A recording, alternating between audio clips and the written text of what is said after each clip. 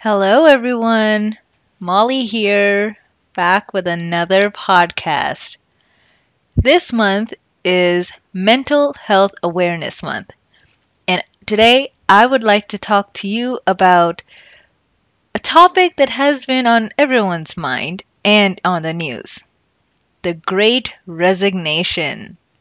I'm sure you have heard of it either on through your friends or through media.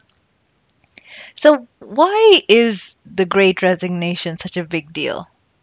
And what does it have to do with Mental Health Awareness Month? Surveys have shown that most of the reasons why people are resigning from their work is because they're feeling overwhelmed, burnt out, basically not having a good work life balance. And as we go through life, especially through COVID times, especially what we are hearing through media, through new researches that are coming out, having that good work life balance is crucial in order to perform your best professionally and personally. Now, when I say work life balance, I'm talking about anyone and everyone who works, whether you're working in a corporation, whether you're working in a hospital, whether you're working in a technical job, whether you're a homemaker, whether you're in law enforcement or government job, any type of job you have, you will experience some sort of stress, some sort of burnout, overwhelming feeling. Well, that is why we want that work life balance.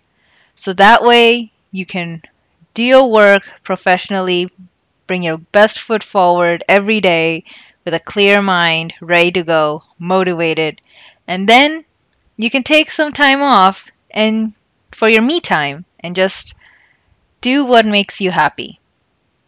That is what we need. So, what I want to do today is I want to talk about a few tips and tricks that I've gathered over the years on how we can get that work life balance.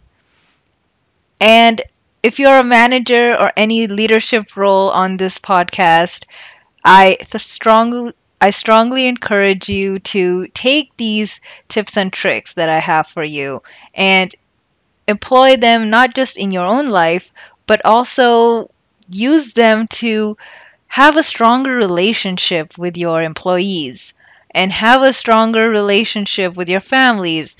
Maybe use these tips and tricks to create some team building exercises. And as a disclaimer, I know we have an array of listeners and coming from various backgrounds, various job levels, or maybe you're a student at a university. I want I would encourage you all to take what I'm going to say today and modify it to suit your job level or your stress level or your whether you're a homemaker or you're still or you're a student. You can modify what I'm about to tell you to meet your specific needs. So let's get started.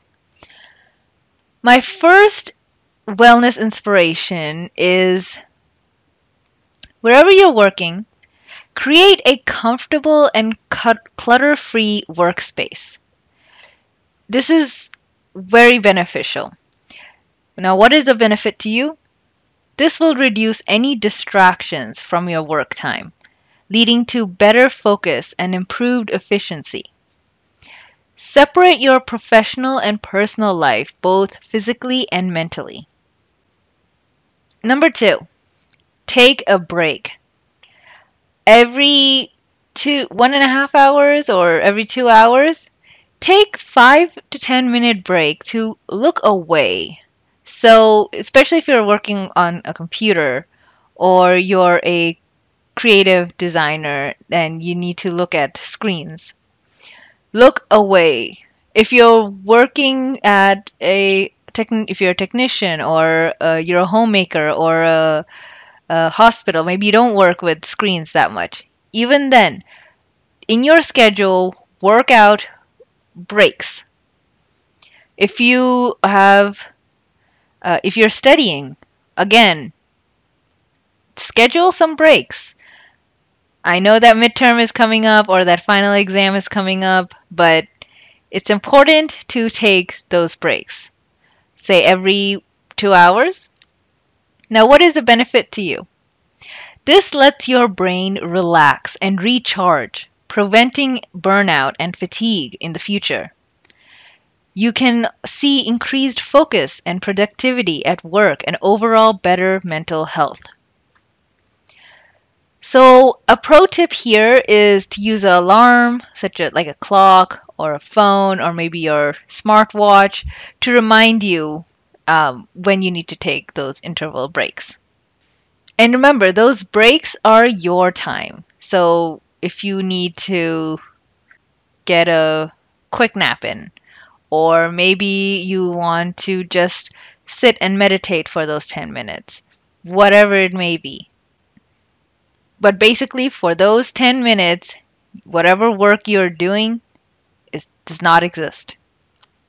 If you're a homemaker and you have little ones at home, perhaps my suggestion to you is to work around your little ones' schedules. So when they sleep, that is your me time to do whatever you need to do. So make your schedule around their schedule. So when they take a nap, or maybe they're gone to daycare or school, or they're gone to a friend's house, or maybe they're at home and they're sitting, playing, they're completely content with their life at the moment. That is your time to devote to yourself. And just take a breath and recharge.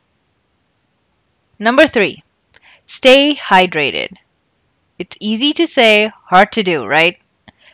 It is important to stay hydrated. It's important to get those electrolytes in our bodies.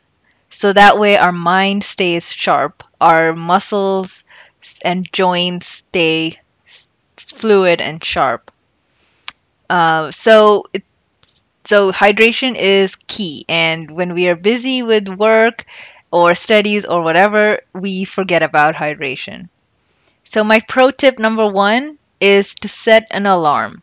Again, on your phone, smartwatch, whatever, what have you, for every 1 to 2 hours at least 1 hour, um, to get up and get water. Now, I'm not talking about get soda or other drinks. They don't count. No, get water. You don't like to drink water because it is, well, tasteless. Then there are little packets that come with food coloring and they have certain tastes. You could try those out, but again, make sure you're selecting good packets from good companies that don't have harmful chemicals in it. Pro tip number 2, every morning before you start your day, fill up your water bottle and keep it next to you the entire time. And just keep sipping your water throughout the day, especially if you're in a job that requires a lot of running around. You know, you're a homemaker with little ones, or you're working at a hospital and you just run around, run around, run around, run around. Then having that water bottle, in your coat pocket or what have you, or maybe around your belt, that way you can, if you have your water with you at all times, then you don't have to worry about then going to get water. Taking out time specifically to go and grab water won't feel like a chore. All right. So, next tip, I don't remember what tip number we are on. Practice mindfulness. So, this practice mindfulness is a great way to basically keep yourself in check, keep yourself alert, and make sure you are mindful and aware of what your body needs, what your day needs and how you can satisfy both those needs. So, one example, trying deep breathing techniques throughout the day. When you're doing your breaks, do some meditation or you do some breathing exercises. Again, the day can get hectic, it can get overwhelming. So, getting that, just sitting down or standing up, whatever, what have you, just breathing, taking some deep breaths, getting that oxygen flowing to your brain. Wake up, recharge, you got this, and move forward with confidence. Second thing here, another example is planning your day to certain tasks and not deviating from those tasks, which is important because you have a lot to do, but how to do it. That's why it's important, maybe get a planner and plan out what needs to be done the night before, perhaps. I know that's one thing that I do. I never thought I was a writer or a planner or a journaling type of person, but I've realized I am. Last year, especially through COVID, there was a lot to do, and I couldn't handle it. So I wouldn't sleep well. In fact, there were nights where I wouldn't sleep at all.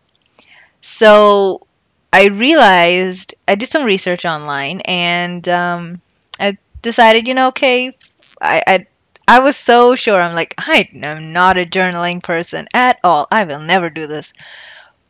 But lo and behold, I am, and I do it. So I have a journal next to my bedside, and before going to sleep, I write down what I need to do for the next day. And not just for the next day, I've made two columns on that journal. One column is what I need to do the next day for sure, and the other column is I don't have to do it the next day, but it needs to be done in the coming weeks. So that way, it's like a brain dump. I've dumped out everything that I need on this piece of paper. And so now my mind is free of any thoughts, and now I can sleep. Because that uh, everything that constantly kept me awake, I've written it down. It is secure. I will not forget it. Of course, I fell asleep right away. And I've been following this trick for uh it's been a good few months. I think it's almost been, I want to say 5 months. Yeah, a little more than 5 months, but yeah. And yeah, I never thought I'd be a journaling type. But again, everyone is different. Writing things down the night before helps me. Maybe for you, writing things down the day of helps you. Or maybe writing it down does not help you. Maybe you prefer recording your voice or whatever floats your boat. Whatever can help you plan your day so that you're not feeling overwhelmed and you can focus on the main tasks at hand. And that way, you can slowly, inch by inch, you will get through all your tasks for that week.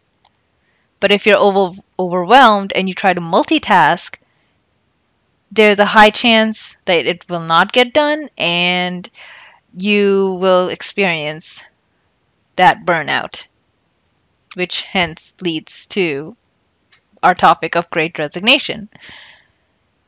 So, those are my main tips, but I would like to leave you with one last crucial tip, and that is support.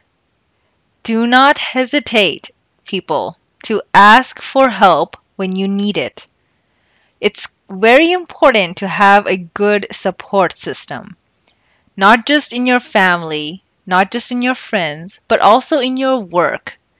It's really it's important to work in a healthy environment. It's important to work in a healthy environment with people that can support each other, that can lift each other up when someone is down, that can help each other. And so it's important to have a good family network, a good, healthy friends network, a good, healthy work if you are working, then good work network. If you're studying, then a good network of students that you perhaps study with. Having that good support system is very crucial because we cannot do this alone, right? And sometimes we do need that shoulder to lean on. We do need that shoulder to cry on. Sometimes we just need to hear those supportive words from someone else in order to bring a smile on our faces. And this is not just for work and students. If you're a homemaker and on this same thing, uh, I would suggest getting a community out there of other homemakers who are, or if you have little ones, having your community, look around your neighborhood and form a community of other parents. Again, have that support system so that way if something, if you're feeling down, if something is overwhelming, you can just talk it out with your friends and have that support system to lift each other up and move on with self better self-esteem and better confidence. That way you don't have and that way it can help alleviate that risk of burnout. If you're a manager, again, if you're a manager or leadership and or some sort of leadership and you're listening in on this podcast, as a leader, your employees or your students or what have you look up to you. Use this opportunity to build relationships, healthy relationships with your colleagues, and really promote that team spirit. And not just once, but for life. And through this, you'll not only retain your employees, but a lot of you will find you'll make some pretty great friends, maybe lifelong friends. So that is all I have. That is my time. I hope you enjoyed it.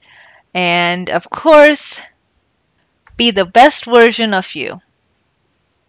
Thank you.